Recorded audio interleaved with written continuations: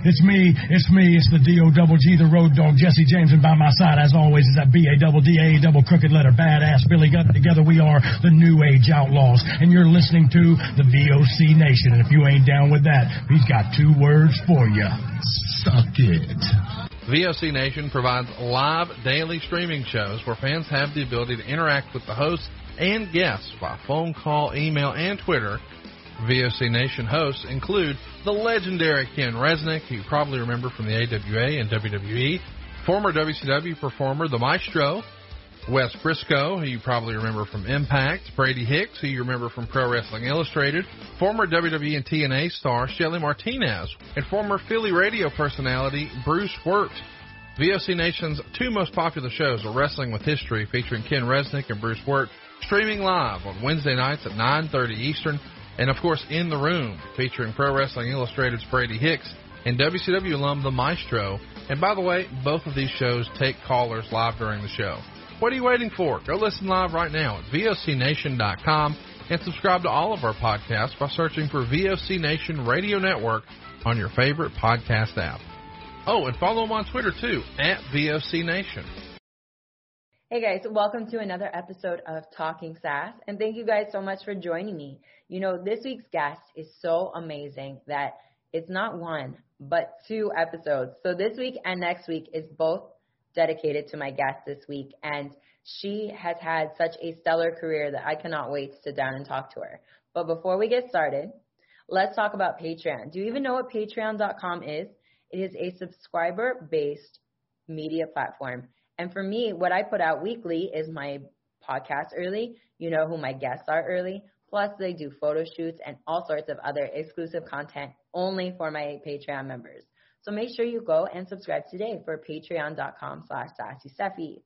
You can go to Instagram and Twitter and find me as well at SassySteffi on both of those platforms. And if you're watching on YouTube or listening on your favorite podcast platform, make sure you hit that subscribe button. And if you're on YouTube, hit that bell notification because you never want to miss an episode of Talking Sass. Because like I said, this week's guest is going to be on next week as well, and she is so stellar that you don't want to miss a second of anything that I have to talk to her about because she is an OG TNA knockout. She is a 7-time world champion.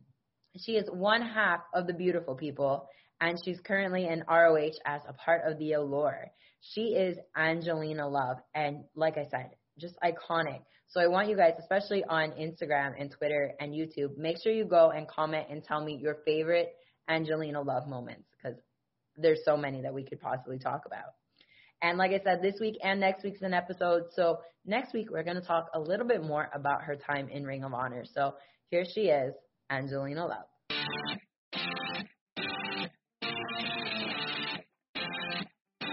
Hey guys, what's up? This is Talking Sass, and I am here with the one, the only, Angelina Love. How are you doing? Wonderful. How are you?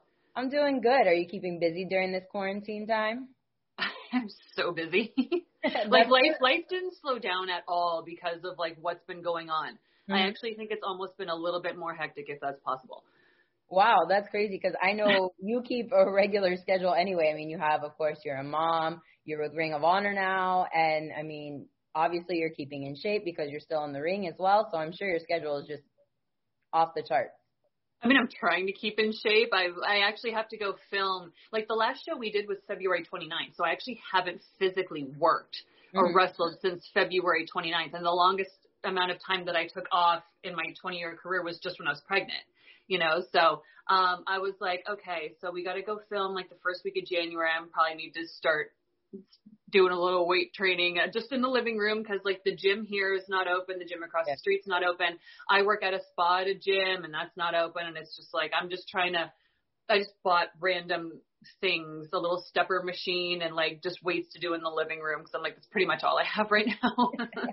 Well, I mean, a lot of people have invested in these home gyms during this time because, I mean, I know here in Quebec where I am, which is funny because you were originally Canadian. And I remember one time when I saw you, you're like, wait, you're moving to Canada? Usually it's the opposite way around. Everybody's moving out of Canada going into the U.S. But here in Canada, the my cat's butt is probably months. Oh, no worries. We love right, yeah, usually the Americans don't move to Canada. The Canadians come down to America, yeah. But, so you're not in Ontario, you're in Quebec. Yeah, that's right. I'm right outside of Montreal. Oh, okay, cool. Yeah. How's your French? Very poor. I do Duolingo in hopes that it will get better, but it doesn't really help very much. At least not so far. So when you go to school in Canada, which you'll learn with your son, French is the second language. So you have like French class, whereas in the States it's like Spanish, I think. Yeah. But I mean, like I used to love French class. I was so good at French, and I took it up until I think grade 9, and then I kind of dropped it when I went into grade 10. And I mean, I forgot so much, like so much. And I always say to myself, like, I'm going to get a Rosetta Stone and like freshen up my French because I want to, and I just never do because I just realized it was like $400. And to me, that's crazy. But I do like, I can say like words and I can understand some, you know, basic things. But like, yeah, I forgot so much of it. And it like kind of hurts a little. Yeah, that's the same with me. I took advanced placement Spanish up until my senior year of high school. And I mean, now I'm like, I can say words and basic understanding, but the Spanish. Bit of a conversation. Yeah, the Spanish and the French, like if you get talking too fast, I can't even focus in on a word. It's very hard. So yeah, this is what it is. And speaking of high school, when you went, you were quite athletic. I mean, you were in volleyball, I believe in softball as well. I mean, you've always been athletic. So it's just me and my sister and my mom and my dad and our immediate family. So, but my sister and I have always been in sports. Like I did like gym, we both did swimming. We both played softball for like over 10 years. You know, we would always, my sister played soccer. I did track and field.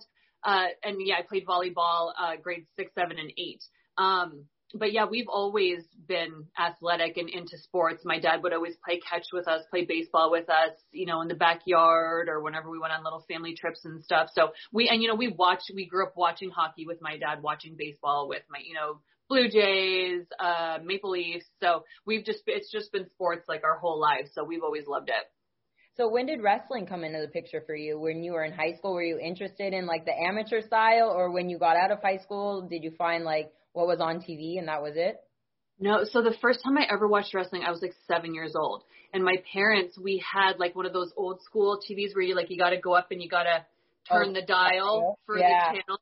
And like, I always used to get up earlier than everybody on Saturday mornings just so I could go in the kitchen and just sneak some sugar for breakfast. And then I would watch TV. So I came across it one morning, one time on a channel I flipped on when I was a kid, but I was like way too young to remember what channel it was on or what it was called or what day and time and all that. But I always liked it because, you know, we were very athletic. So this was another thing. And I always wanted to be a show kid, which was just so weird because I was always kind of like introverted and extremely like scared of talking in front of people.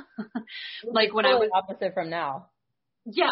But, you know, wrestling broke me out of it. Oh, yeah, I could. Like if somebody was like, go wrestle 10 minutes or go talk in front of 10,000 people, I'd be like, where's the microphone? Let's do it. Because it's so easy now. But like, I used to be scared to death of like speech day. You know, like you got to have the cue cards and you got to talk about something for 3 minutes in front of the class. Like I tried to be sick every year on that day. But so I would just always try to be sick that day. So I didn't have to do it. But like, obviously my mom kind of caught on to that. But like once I got into high school, I was still a little shy. I kind of really broke out of my shell in college, but I also got into wrestling my first year of college. I went into college when I was 17. I graduated when I was 19. When I was in high school was when it got like really hardcore because, you know, I'd stay up a little bit later at night and like TSN in Canada was showing it at, you know, like 9 o'clock and then they'd replay it at like midnight or 1 a.m. So I learned how to like get VHS tapes and like preset the VCR to start recording, you know, TSN from midnight to 1 a.m. when I was asleep. And then, you know, I couldn't get home from school fast enough to like watch, you know, the show after school the next day. And, I just got like pretty hardcore. And so really like when I was about, I want to say 14, because I used to, my homeroom in grade 9 was math. So I would bring a wrestling magazine and I would hold, you know, instead of having your book open like this on the desk, I would have it up like this on the desk and I would just open a wrestling magazine but the math book like looked like it was covering so my teacher couldn't see it. But yeah, got pretty hardcore in high school. Now, when you started training in like, there was like basically one school in Toronto that just like basically turned out all of these amazing stars. So how was that for you going into there? So I actually didn't start there. Oh, really? So EY was my first boyfriend in the business ever. I was like 19. And he had a very small school in Cambridge. So I would go train there, but I really only trained there for like 3 weeks because it was like I was killing myself because I had no muscle tone. I was just like scrawny, and I was always like when I would take a bump, I'd land on my ass and hit my head, and land on my ass and hit my head. So it was just like tailbone head. And and my elbows were black, and just everything I wasn't supposed to hit, I was hitting. And like, I couldn't even, like, when I would get home, walk up the 3 stairs to get from the garage into the house because I just couldn't even lift my legs because my tailbone was and I was like, you know what? I couldn't get arm drags. Like, I couldn't get the bridge part, bridging for that. And I was like, you know what, man, I thought I was going to be a wrestler, but obviously this is just not meant for me. I'm a Virgo. I gotta know how to do things right away. The learning process is like, I hate the learning process. So I just quit for like 6 months, but I was still doing indies and managing. And I was just like getting so bored with managing. I wanted to get involved more. And I was like, maybe I'll give it another try. And then, like my best guy friend in wrestling is Sin Bodie, and his brother Steve and Rob Fuego. So they were still wrestling at the time. And then like Tracy Brooks and Gail, and then like Chris Chambers and Ash. I think Chris Chambers runs an indie in Ontario still, like the Toronto area. But like all these guys, we all kind of started this school, and it kind of moved from one place to another. But it was like such an awesome group of people because we would all go like hang out at Steve's apartment. Like Steve and Sin lived in the same building, but like Sin was on the 3rd floor and Steve was on the ground floor. So we would always go up there and hang out, and everybody was, kind of in that area. I was like an hour away, but it was like a really tight-knit group, and it kind of Ontario busted out a lot of people, like in my kind of time frame, like a lot of people that are still actively in wrestling today. Yeah, 20 years later, which, I mean, there's not a lot of like areas, like not necessary territories, because I mean, that's not like the thing then, but there's like certain areas that, have in different time periods in wrestling turn out a lot of great people. But I mean, they're usually around 5-10 years. Okay. But I mean, you guys all together, like 20 plus years for some of you guys. I mean, you've been around for 20 years. I mean, it's amazing the kind of careers that you guys have had. Well, we all started so young too, so we had time. And even though like most of us are all kind of coming up on our 40th birthdays, it's like none of us look like it. None of us feel like it. So, you know what I mean? Like that is just a number. And everybody's still doing really well, like in demand, working a lot, have a solid job, you know what I mean? And we, we're having families and getting married and having kids and getting dogs and moving and buying houses and all the things. And it's like, I just think it's so cool because there was even an era before us with like Edge, Christian, Rhino, and like our trainer Fuego was in that kind of era. Cause he was always doing, dark matches. Like when WWE would come to Toronto or Hamilton, like we would always go. And that was the time when like they were still getting like 40,000 people at house shows. Like, especially when they would come to Toronto, like they were still rocking and rolling. And like our trainer would always have like the dark match because, they use the local guys. And he was always just like on the cusp. But I couldn't have asked for a better trainer in Fuego. And I know every single girl that trained with him would say this because he always helped us so much. He was always about like, what can I do for the girls? How can I help the girls? Like, and he's such a good-natured person. Like, I don't think I ever saw him get mad ever. He's like my dad, you know what I mean? Like, I've never seen my dad be mad like once in my whole life. Like, and he's just always laughing and joking. And he gives you a lot of confidence, and he always wanted us to try new things, even if we weren't sure of it. And it was just like, he was the best. And we would like freak out when we would all go, like watching WWE come to town, and he'd be in the Sky Dome, doing the dark match before Raw. Like we would just lose our minds. But yeah, like there was also and Trish too. She was just before our era as well. A lot of people, and even like Johnny Swinger, coming out right on the border there to the States, and then like Rhino, anybody from like Michigan or like Buffalo, New York was always coming into Canada to do stuff too, and us going to those places too. Yeah, definitely. And I mean, I have actually a question because I wondered this when I was doing research. when you and Velvet got together at Impact, or, well, TNA at the time, actually, did you guys know each other previously? Like, had you worked shows together, or had you met earlier than that? Yeah, but not a lot. So when I was in WWE Developmental in Deep South, she had come down. Like, I think she did like a Sunday Night Heat or something, like a match against Victoria in WWE, because she had a bunch of tryouts. But she had come down to Deep South to do like a week tryout there. So we had kind of met there. And then right before we both signed with TNA, because I was with WWE for 2 years and then I got released. Right when I got released was when TNA was thinking about starting the Knockouts division. Tracy was already there and Gail was already there and Jackie. But they were wanting the girls. And so Tal, I just call her Tal. She was very high on the list. And then, D'Amore was working there. Terry Taylor was working there.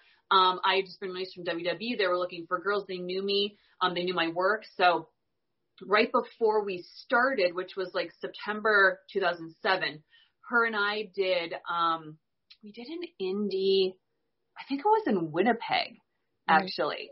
And yeah, we did like I think there was probably 2 indies that I did in between, like when I got released, which was May 2007, and when we started in TNA, which was like September. Okay. But we're just so similar. Like as soon as we got there, we just like a magnet, we just kind of came together. So. Yeah, because I was wondering, because you guys have like such a dynamic chemistry when you guys are together with the Beautiful People, and the things that you guys have done since then, now with Ring of Honor and the Allure. I mean, I wondered how you guys had met, because the Beautiful People, I mean, it just kind of seemed like you guys came in together and that's already kind of established. I mean, you weren't called the Beautiful People when you first got there, but I mean, you guys just clicked like perfectly. So I wondered how that worked, like if it was that you guys had the chemistry previously and decided to work together, or if you guys just had that instant chemistry. Well, there were so many new girls there, right? And I mean, like, I knew Gail and I knew Tracy, obviously. But, like, all of us were new. Like, we were just meeting Kong. We were just meeting Roxy. We were just, and Shelly and then Tom. So, but we had known each other at least from a couple of shows before that. So, we would hang out in the locker room. We would grab lunch. We would sit and eat lunch together. And then, same sense of humor. We're both sarcastic. We just kind of, and then we started rooming together too. I wonder, I think they were actually paying for our hotels when we first started, because we were just getting paid so little when we first started. I think they had us rooming together too. So and then we, once we were getting our own rooms, we just kept rooming together as well. But I think they had us rooming together too. So we were spending a lot of time together, like once we all first started working there.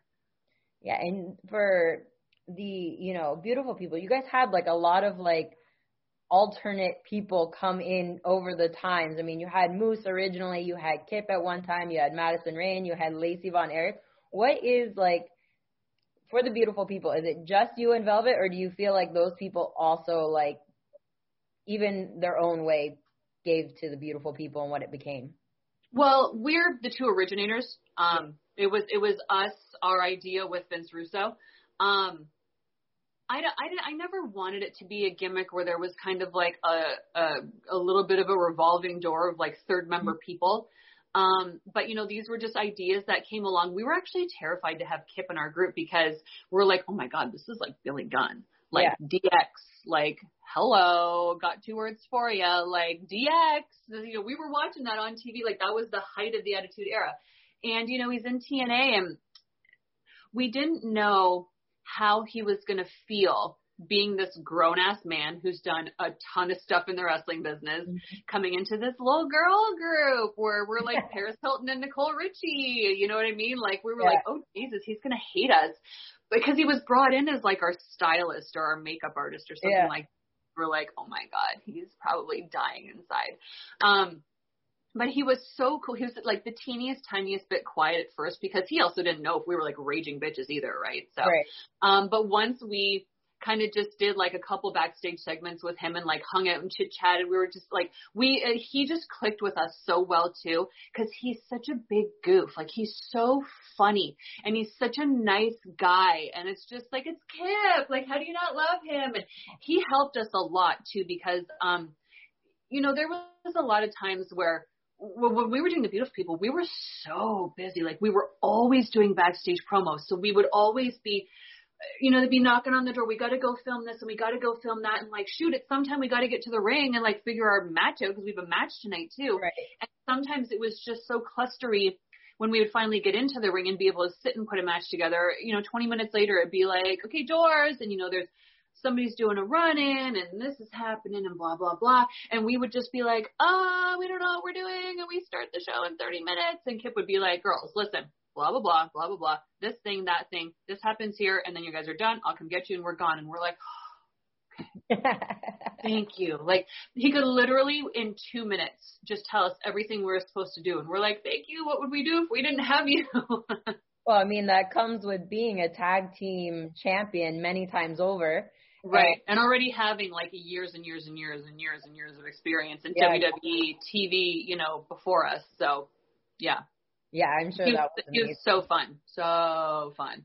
Well, I mean, it looked like you guys were having fun. And, like, I'm thinking from your perspective in that situation, like, yeah, you would kind of be like, okay, is he going to even be okay with doing what he's being brought in to do because of the superstar that, like you said, that he was, and still is really. So That's amazing that like he, came right into the role and really rolled with you guys and even we're still all super close today. Like my son and I went down to Florida like a couple months ago and we went and visited him and his wife. That was the first time they met my son. And they just hung out, and my son, I knew my son would be all over him like a human jungle gym, and he was. This Kip is massive. But yeah, so it's still like, it's really great to have like that love and respect outside of the ring too. It's everybody can be friends and wrestling, but to have like a real relationship, outside where it's like family, like, I love his wife, Paula, and they're so great to my son. And they just knew him from like seeing pictures on Facebook and, him recording little voice messages when he would steal my phone and stuff like that. So that kind of stuff really means something in like the real world when you have that outside of like wrestling relationship too. Oh, definitely. Because, I mean, a lot of people will tell you, and especially if they get deep into the wrestling business, that usually you can count the true friends on one hand. And, I mean, you've been in the business for 20 years. So to have these relationships with so many people that you continue to keep in contact with is just amazing. Oh, it's so great. Yeah. That's why I know this is a life thing. Even when I'm done physically performing, I've just been doing this so long. I've been doing it now for over half my life because I ain't 40 yet. So I feel like I have so much more to give. Like when I'm done, and I'm not anywhere near like being done physically competing, I'll know. Like nobody can make you try to be done before you're done. Right. And I don't want to just keep making comebacks and comebacks and comebacks. You know what I mean? I want to be done and be like done. But I want to have like a backstage role, like either as an agent or a producer or a trainer or something creatively. I really think like a cool role for me to have would be to help people specifically with promos and like backstage segments, because promos kind of my forte, and just having the story of, I used to be scared to death to talk in front of people. Like my throat would close up. I'd feel myself getting real red. My voice tone would change. My hands would shake. And then wrestling just forced me out of it, and now it's like the easiest thing. I feel like I can help people who maybe are too intimidated or like don't know how to bring that character out because they're thinking too much about what they have to say and, all that kind of stuff. Like, I think that would be a really cool role too. So, well, I mean, I think that you would be a perfect like person to do all of that stuff. Cause I know when we met, I was so nervous because we had a match at WSU. Yeah. And I remember we were the first match on the card, and you, of course, had, like, people out the door waiting for you to sign autographs and take pictures and all that kind of stuff.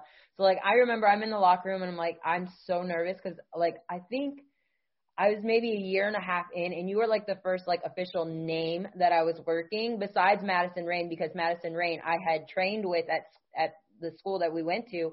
So, obviously, I knew her, but like with you, I was like, oh my God, I'm so nervous. So like I'm sitting there, I think I put on lotion like 107 times that day.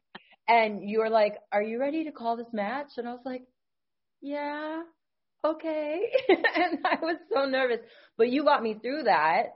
And it was amazing. And I remember the Mick, not right after the match, but like a couple years later, he told me, and Mick's the guy that runs WSU, for those who don't know, he was like, do you know the reason why I put you over, or you went over in the match? He's like, but do you know the reason why I put you over later in WSU? And I was like, no, I really have no idea why. And he's like, because of the match you had with Angelina. You guys went out there, first match of the show, had a great just storytelling match and worked on just the basic stuff.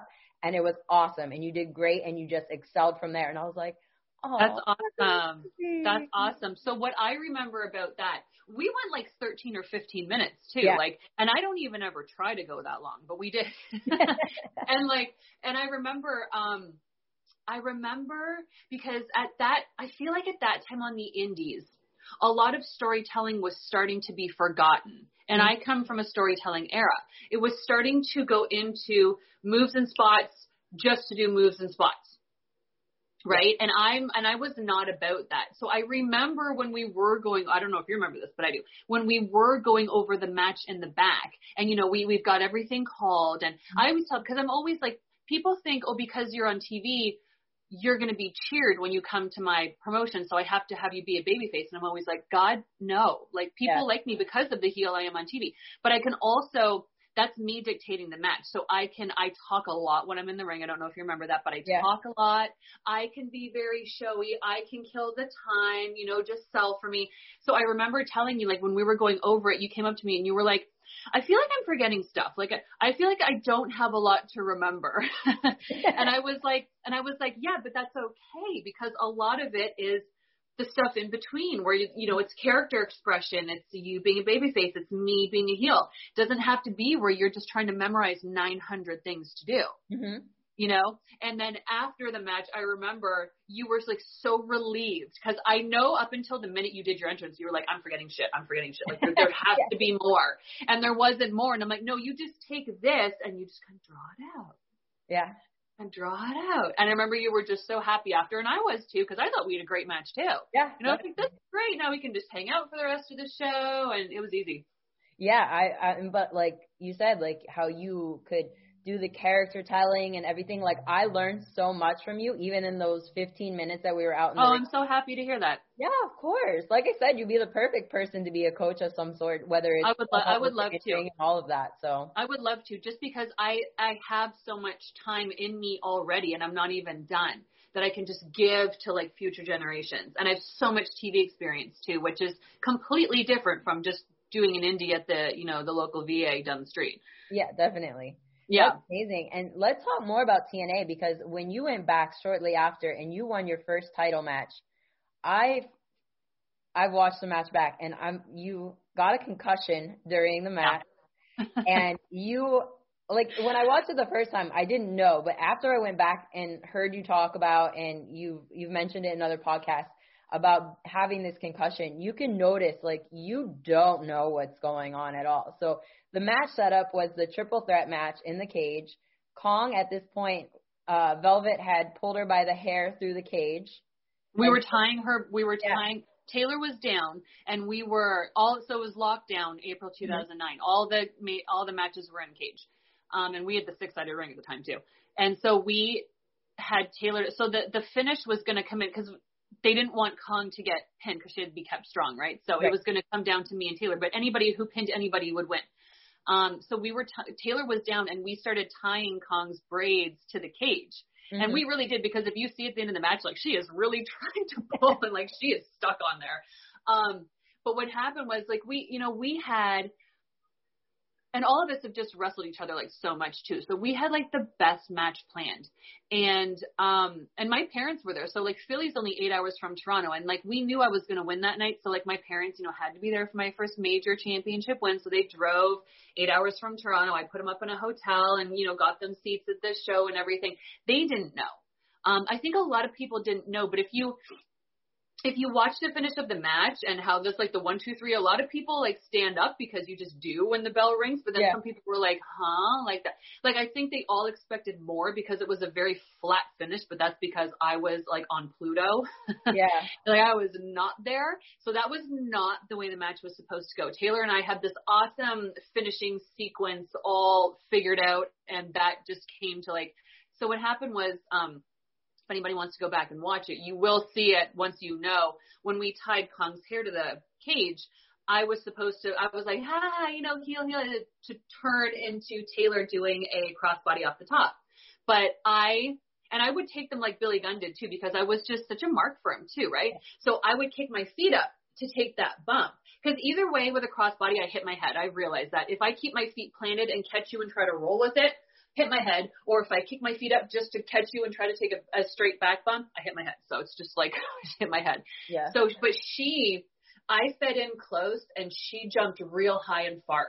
So it was like I was already trying to catch her almost past my head anyway. And then I just kicked my feet up, and all you see is just her whole body just come like splat right on my head.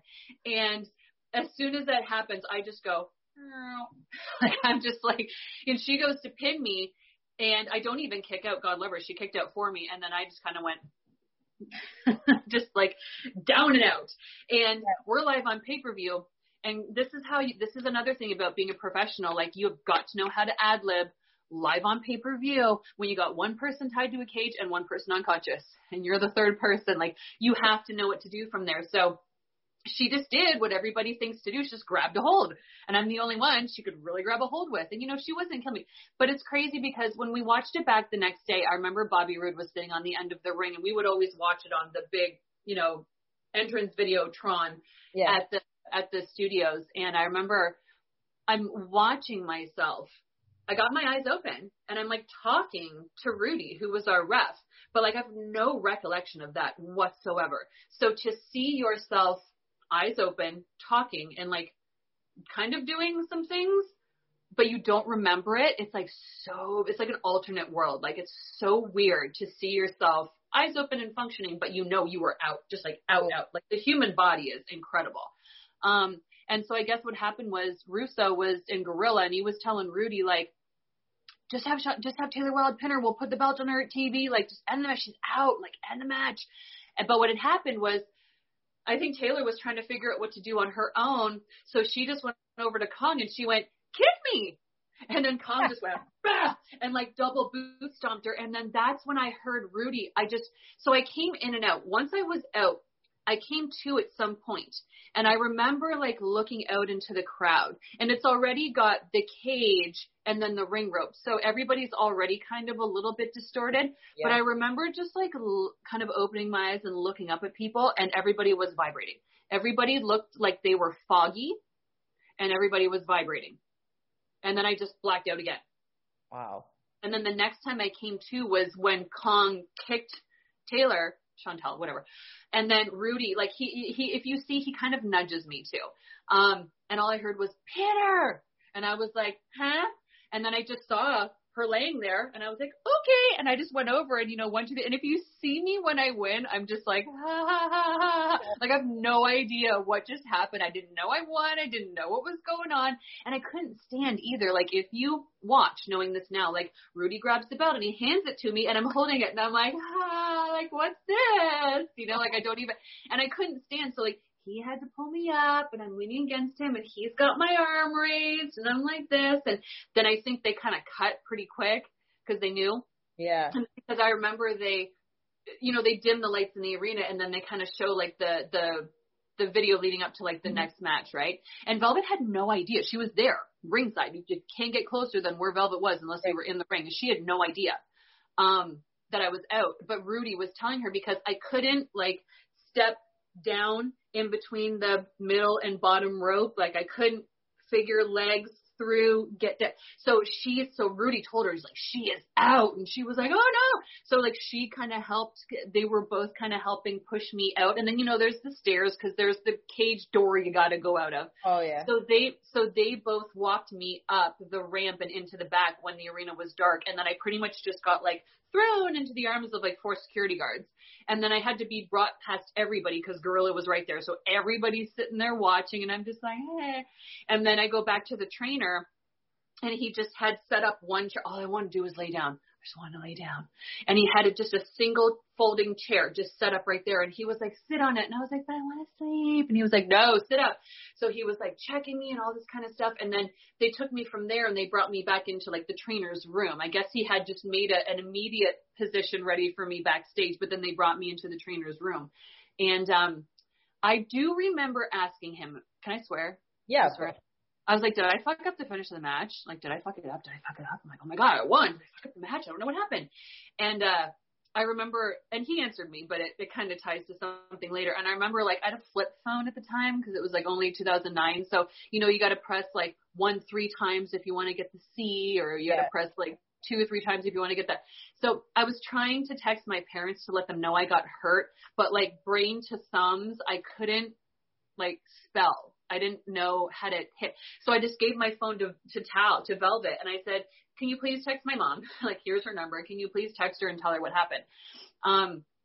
And so, of course, they freaked out. And they were staying overnight in Philly, too. So, like, they made sure that I was awake every half hour. But that's when we were doing, like, you know, Sunday night pay-per-views once a month. And then we were filming Monday, Tuesday every 2 weeks, which was, like, the best schedule ever. Oh, I can imagine. So we had to fly and do 2 days of TV after that. And I am, like, brain swollen, like major headache, like so bad. And I was like, can I even fly to Orlando tomorrow? Like, is that even safe? Right. Major concussion. But it was fine. But I remember like Vince wanted to just make it like this huge, big deal, like the beautiful people would, with me winning my first championship and we have the title. And they wanted like, I think we still did the backstage segment, but I think Madison and Tal did most of it because they wanted us screaming and blowing the horns and noisemakers. And I was just like, I can't I'm like, I can't even stand the sound of my own voice right now. Like my ears and my head and just everything hurts so much. I can't scream and yell. But we still did the whole segment. I think those girls did the most of like the loud noise making parts, but then that's when like, you know, I had to go down and we had the male stripper, you know, kind of do all the things. And then Kong came down. So that was all the next night after my concussion. But I remember a week later, I was home in Tampa and I was just like driving around and the trainer called me to check on me. We had the best trainers when we were in TNA. And, so what had happened was, and I don't know if I'm saying this right, but this is just what I remember. There's like a pad in between like where your jaw hinges to your skull. Okay. There's like a pad in between that. And if you squish that pad, that like cuts off something to your brain. Okay. And you black out, you're out, unconscious. So what he thinks, because I was telling him like, God, it hurts to chew. Like my jaw hurts so much. And he was like, what he thinks happened. And it makes sense to me because the last thing I remember seeing is Taylor's belly button and her hips. That's the last thing I remember seeing. And what he thinks happened was when she hit me and we landed, it jammed my jaw up. Like her hip bone hit me somewhere and kind of jammed my jaw up into my skull and like completely squished that pad. And that's what made me black out. And her also just completely squishing my head on that bump. Wow. And so he said that was probably how I blacked out. And then he said, do you know that you asked me 27 times if you fucked up the finish of the match? And I was like, what? 27 times? I said, I remember maybe like 3 because I know I asked you. And he's like, no. He goes, your brain, like because of your injury, your brain wasn't comprehending that I was giving you an answer. Mm-hmm. So you just kept asking and asking and asking. He's like, I answered you, but your like brain wasn't computing answer. Wow. You know, so it was pretty crazy. It was pretty frightening. And you know, that was only a couple of years after the Benoit tragedy. Mm-hmm. You know, and he, you know, with the spots on the brain and concussions and stuff. So like that really scared me. And I was just in my prime, like that. We were killing it in, you know, in TNA. It was my first major championship. I was probably 27 because I would have turned 28 that September. So like, you know, I'm like, I can't be 27 and be having this kind of concern, you know, about my future. But, you know, I'm 39. So clearly things have been okay. But at the time, you know, I was very concerned. Have you had another concussion since then? No, I mean, I've bumped my head, but I feel like that happens a lot. Like you just hit too hard or, something, you're just out in your back for a sec. So no, that was like the only one. But, last year Ring of Honor had Chris Nowinski come in and he did like an hour and a half, like, brain injury, concussion, how to stay safe kind of seminar with us. And gosh, it could have gone on for 3 hours, but like we had to, it was like 30 minutes before they were opening doors and like everybody had to get back. Nobody had a chance to get in the ring before that show, all that kind of stuff. We'd do pre-tapes. Like it was pretty crazy that day, but we were all very thankful. And he said, even though I say I got a major concussion, he said, because I think somebody asked, are there levels of concussions? And he was like, no, like a concussion's a concussion. You black out, that's brain injury. It doesn't matter how long you're blacked out for or whatever. There's no like minor concussion and major concussion. It's a concussion. Right. So, and you can't come back from that. You can't, you know what I mean? Like when you start to do damage to your brain, it doesn't just revamp itself. If that makes any sense, go away. Because that was everybody's question, like, how do you reverse brain damage? how do you take away all the stupid bumps you did when you were young? And it's like, you can't. Oh, that's scary. But like you said, I mean, that was, like you said, a couple years after the Benoit situation. So, I mean, you have, especially going on since then and the way that other sports have adapted their concussion protocol since then. I mean, everybody's worried about this now, which is a great thing because too many people have had horrible instances and ended in tragedy, much like that one that we were talking about. So. And what's really great advice, too, that he gave us that I would love to be able to pass on in this podcast, maybe somebody in business will hear it and think about it. His advice was, if you are in a match and if you even think somebody is knocked out, stop the match immediately. Pin the person, have somebody pin you, whatever kind of match you're in, even if you aren't sure.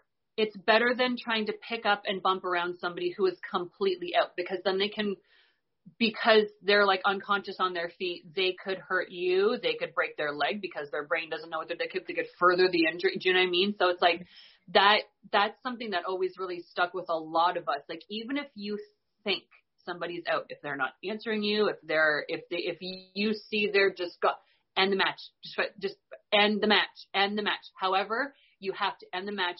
Do it as quickly as you possibly can so that person can get to the back and get medical attention. Wow, that is great advice. I mean, that's for so many people because it's wrestler mentality. You just keep going. Yeah. You broken ankle, you just keep going. You tore your ACL, you just keep going. But when somebody is like completely out of it, you can't. You can't. You have to find a way to stop it immediately. You got to cut that wrestler mentality and just keep going, and it's got to stop right there. Well, you're right, because, I mean, I've talked to many people on the podcast where they're like, oh, I was injured and I kept going. I did this and I just kept going. We all have. It's part of, like, being a wrestler, I guess, as horrible as that is, because you shouldn't compete if you're still injured. I mean, but if you see someone else hurt, especially knocked out, they can't stop the match. They're knocked out. You have to take that responsibility upon yourself. And if somebody wants to get mad, it's one of those apologize later things. But I don't think anybody would get mad at you for ending a match early or not doing things that were supposed to happen if you did it, to protect your fellow performer or for their health and safety, 100%. I mean, if that were to ever happen in a match that I was in, I would want that person to do whatever it took to get that over with so that we could go back and make sure whoever got injured, myself or the other person, was okay. I mean, that just human decency. Yeah. Oh, man. It's hard and even when I got my concussion, we ended it pretty quickly after that because they knew. They were just like, end the match. Just have Taylor pin her. We'll put the belt on her TV. Just end it. Out, live on pay-per-view. You know what I mean? Like, you got to add, and that's live on pay-per-view. If you're at an indie show, I mean, you have all the time in the world to see that somebody is knocked out, and you can end the match. And I don't think there's going to be serious repercussions. So that's just the most important thing. Yeah. Again, it comes down to human decency too, I think, at that point, because you don't want them to further injure themselves or you or anybody else that is involved in the match. Mm-hmm. Yep. Oh, it's hard to transition from that subject into something else, because it's so serious. You can talk about it forever. Yeah, definitely. Yeah. But let's talk more because, I realized when I was going through, I looked at all of your championship wins and championship losses, and it seems like if you look at just on paper, your greatest opponent would probably be Madison Rayne, just because of the amount of times that you guys had been in the ring together, had title switches. I mean, you had the title versus career match at one point in time, and it's crazy. Yeah. Yeah. We were married for a long time on TV and on the road. But you know what? That's fun because when you know you can make magic with somebody and you know, like, oh my God, we could wrestle each other in our sleep. Like that's how it was for me and, you know, Taylor Wilde. That's because we trained together too. You know, Madison and I, you know, she came into the Beautiful People and we helped her out. And then, you know, she broke off into her own. And when we were working each other, we just know each other. You just know each other's styles. You know each other as a person. You know, each other's personalities, how you work. And that's what makes work fun when you're in the ring with somebody where it's just easy. And it's like, this is such an easy job. Like we get to put on little outfits and a lot of makeup and act like assholes and then go into the ring and then we get to make money and just do what we love to do for 5 minutes and then we get to make money and then we get to travel and all that kind of stuff. It's like, you kind of can't get better than that. Yeah. Oh, for sure. I mean, you've wrestled basically every name in the book too that was at TNA and not even in TNA, some others. But you know what surprised me when I was doing my research is the Beautiful People, as far as you and Velvet together, were never tagged. I know what you're going to say. Yeah. Like, how does that happen? Like, when I think knockout tag teams, I think of Velvet Sky and I think of Angela Love. And you guys were never the tag team champions. I know. It's insane. And everybody says that. And Velvet and I still think that too. We're like, how did that never happen? But that's when TNA was in the mentality of all the baby faces have to go over. And we were the heels. Yeah. So they were like, we can't have the heels be the first champions. It has to be the baby faces. And I think it was Taylor Wilde and Sarita. I think they were the first knockout tag team. Yeah, they champions. were. I think we wrestled them and then they won. So it was like, got to put the baby faces over, got to put the baby faces over. And then I think I had my visa issue very soon after that. So then I was gone. So, like, I had the Knockouts tag team titles with Winter, and I think Tal had them with Madison. So it's like, go figure. Like, it still kind of happened for both of us, but separately. But that'll never make sense to us or anybody, I don't think. Yeah, because it's just wild. Like, when I was like, wait, she's not a knockout tag team champion with I know. It's Velvet? So weird. We were the only actual tag team, so go figure. Yeah, that is. I mean, they have. I know you're obviously with Ring of Honor, but I mean, they're having the Knockouts tag team tournament now, and like I see like some of the tag teams, they do have established tag teams, but some of them are just thrown together too. And I'm thrown together. Yeah.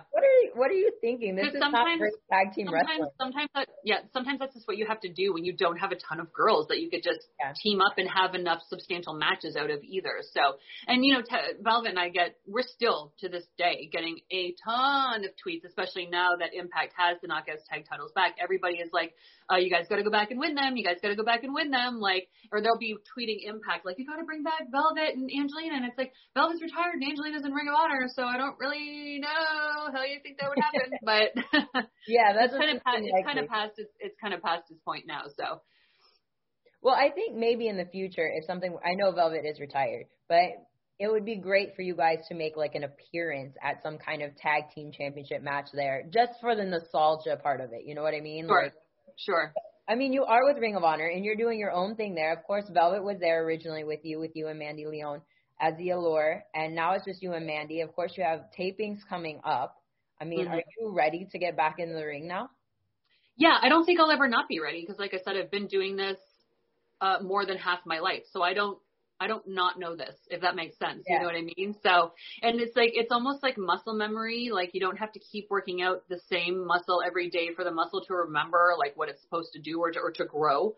Mm-hmm. So for me, it's like, yes, you always have to, like, you cannot be a wrestler if you don't have an athlete in you somewhere.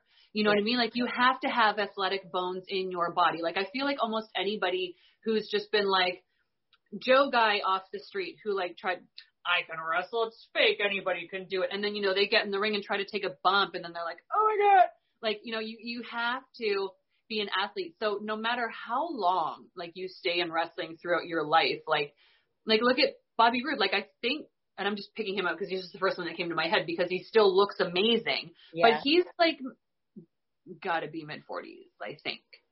Right. So it's like, you still have to put the work into your craft and into your body. And just always be ready and stay in shape. And you should want to anyway. You should want to look good. You should want to not go do 2 minutes in a ring and be blown sky high. Right. But I mean, I knew that this was really something that I could always do no matter what once I came back from having David, because I had my first match like 3 months after I gave birth. Ooh, that's quick.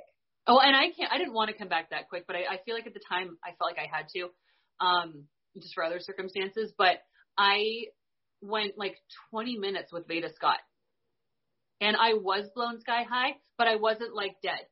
Yeah. You know what I mean? And I had been out, so at least I stopped wrestling in July 2015. I feel like, so at least a year, if not maybe like 13 months or so, I had been out, grown a human, birthed a human, and come back to bumping. Yeah. So, you know, if I can have a few months off, you know, during this, you know, during 2020 madness, I'm always ready. I'm like always ready. I'm always ready. But, you know, I do have to get just a little more wind under me, which I can just do here. Yeah. So. Well, I know for me, like, I haven't wrestled in a little over 2 years since I had my son, because obviously once, like, I felt like I was ready to maybe go back and start training and knock some of that ring rust off, all of these COVID. The world shut down. Happening. Yeah. So, but like yesterday I went for a little jog with my dog, and of course I live in Quebec, so it's not very warm. And like, I was like, oh my God. But I mean, that's 2 years not doing like hardly any conditioning at all. I mean, while I was pregnant, I was doing conditioning, but I was doing more like things to make my body strong for labor than I was conditioning myself for wrestling. So it's totally and there's different things. Nothing in life compares to wrestling. Yeah. You know, I always use the analogy of like running on a treadmill is not the same as running the ropes in a wrestling ring for 3 minutes. Like 3 minutes, because we used to have to do that in Deep South at the end of training for like 3 hours. Bill DeMott would be like, all right, 3 minutes running the ropes.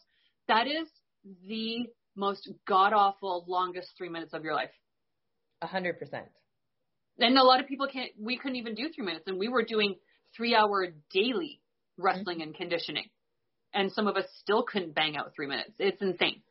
Yeah, because I mean, well, not only are you taking into account of going back and forth on the ropes as far as running, but you're also hitting the ropes, which I don't know if people understand how hard actual ropes are. So yeah, your body gets kind of callous to them when you're hitting the ropes over and over, but it's still kind of taking the wind away from you a little bit as you're doing that over and over and over again. It's crazy. And like, especially for females too, you don't have a lot of weight to throw into the ropes to get a lot of like pushback. Like honestly, to be perfectly honest, I didn't find my perfect stride for like running the ropes. I don't even know if I found it in Deep South. I feel like I might have found it in TNA, because I think I was doing like the 4 steps. I would do like the little stutter step and then the 1, 2, 3, and that still never really worked for me. But I actually kind of took a little page off of how Mickey hit the ropes, because for me, because I just don't have a lot of weight on me to throw into them. Right. Plus the TNA ropes, we had 6 sides. So the ropes were shorter. So there wasn't as much give on those ropes as there would be on a ring where there's 4-sided, because they're longer, right? So you have a little more give in the middle, but ours were also, so not only were they short in the 6-sided ring, they were also pulled tight because everybody and their dog was springboarding. Right. So AJ Styles and Amazing Red and Loki and Christopher Daniels and everybody's like springboard, plancha, you know, all the things. So we're hitting them and we're just like, oh, like, I don't know if you ever noticed, if you go back and watch our entrance and just don't look at our asses, when Velvet would sit on the rope to open it for me, we don't actually move the ropes. Like we couldn't, there was no, right, because they're just pulled so tight. We would sit on it and like our butt would literally just kind of hang over the top of it, because even our weight, you know, 120 pounds pushing it doesn't move it. And then we would be like, hey, and I kind of would always just kind of get my shoulder under it a little bit just to do something, but we never actually even like moved the ropes open for each other because we couldn't. Oh, I'm definitely going to have to go back and watch that, because like I've done. We might move it this much on both sides, maybe this much, like. Yeah. I remember I used to like, I didn't do it often, but I would sit on the middle rope and kind of like push the top rope open, especially if I was managing somebody. I would do that for them so that they could get through. And I remember like, even that's like not the easiest task, but you can do it. But now that you say that, I'm like, man, I bet that is true. I'm going to have to go back and check that out for sure. Because it's like, it was a 2-part banger. It's like, not only were the ropes shorter because we had 2 more sides to the ring, but they were pulled tight for, 220-pound men to be, springboarding off of all over the place. So really for us, being 100 pounds lighter, it was like, oh, I can't wait to run and hit this brick wall. Oh, I get to run across and hit this brick wall. But I feel like and just being in a 6-sided ring from being used to being in a 4-sided ring, it is like a whole nother world. Like, you have to adapt, but we all did get used to it.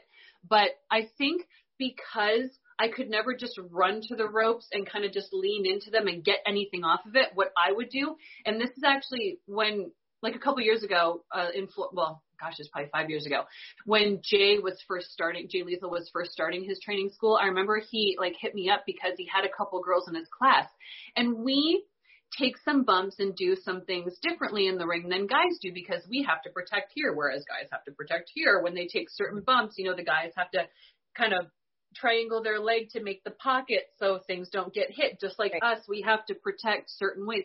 So he kind of had me come in and help with his girls, and they were smaller than I was. So hitting the ropes, I was like, here's what I learned, and I feel like, I'm not even sure if this is true, but I feel like Mickey hits the ropes the same way, and I wonder if I saw her do that. But she kind of jumps into them. So some people run to the ropes and they kind of just do that pivot right as they hit the ropes. Mm-hmm. I kind of, once I would start to do my pivot, I would jump. And I would kind of throw my weight into the ropes, and then I would get like a major push off from that, where I didn't need that first little stutter step because I could bounce.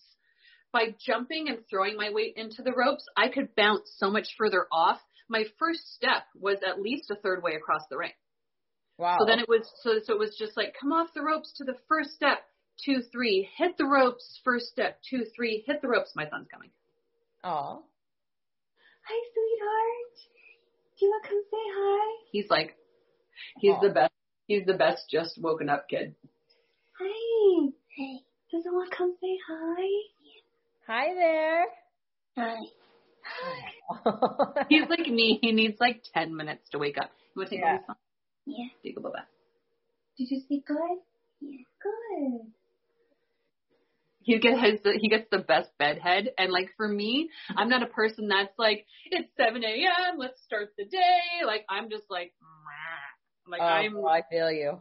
But obviously being moms, like we have to wake up and get going, but I've never been that kind of person naturally. So naturally he's kind of like that too, where he's always just like the craziest bedhead, and he's always just like, he needs time to wake up.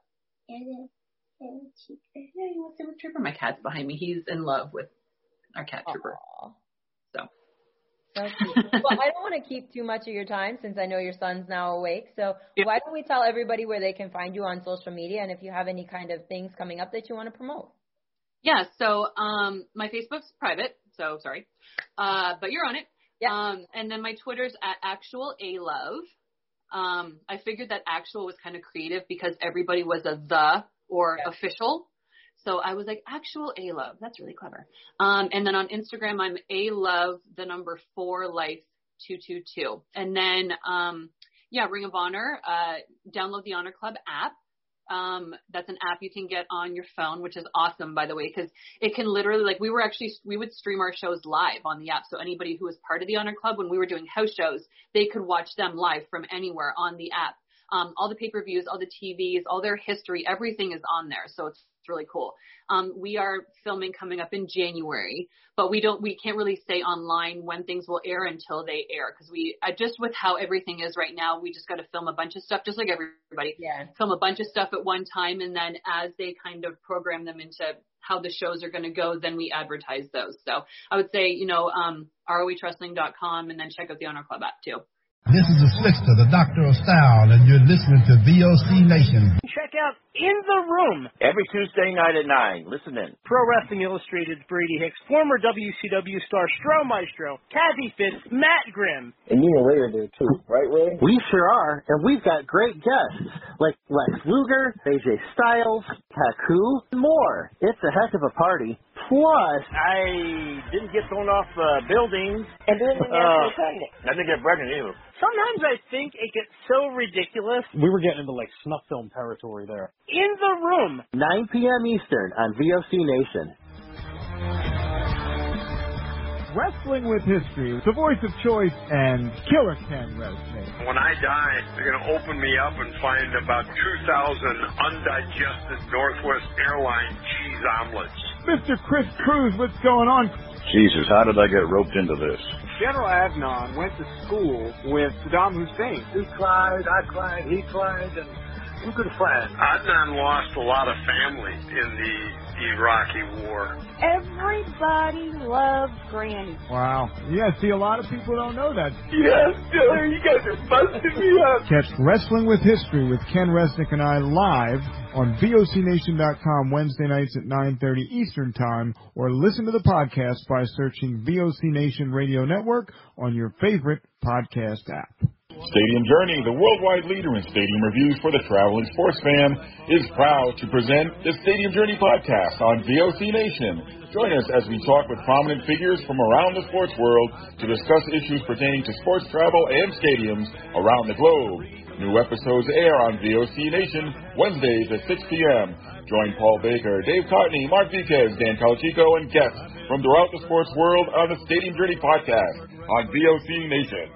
On Wrestling with Problems, we deal with two things, wrestling and problems. On the wrestling side, we cover the major feds as well as the indies. As far as problems go, we cover our problems, American problems, and world problems. Sometimes the problems are even related to wrestling.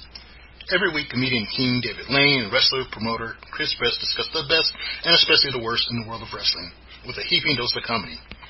Check us out live on VOCNation.com or on iTunes, Stitcher, or wherever you get your podcasts. Each and every Thursday night, check it out, WCW star Stro Maestro takes you on a journey. It's WCW Retro, talking old school match of the week, talking dream matches, taking your calls and looking back on an incredible career of acting, entertaining, and wrestling. Check it out, VOCNation.com, WCW Retro. Be sure to call in Thursday nights, 9 Eastern, on the VOC Nation Radio Network. Yo, this is Jerry Staggs of the Nasty Boys. Yeah, Brian Knobs here. You get nasty? Well, listen to the VOC Nation, baby, because it's about to get nasty all around and up in this mother. Get ready. Nasty Sensation is coming at you. The worldwide leader in entertainment. This is the VOC Nation Radio Network.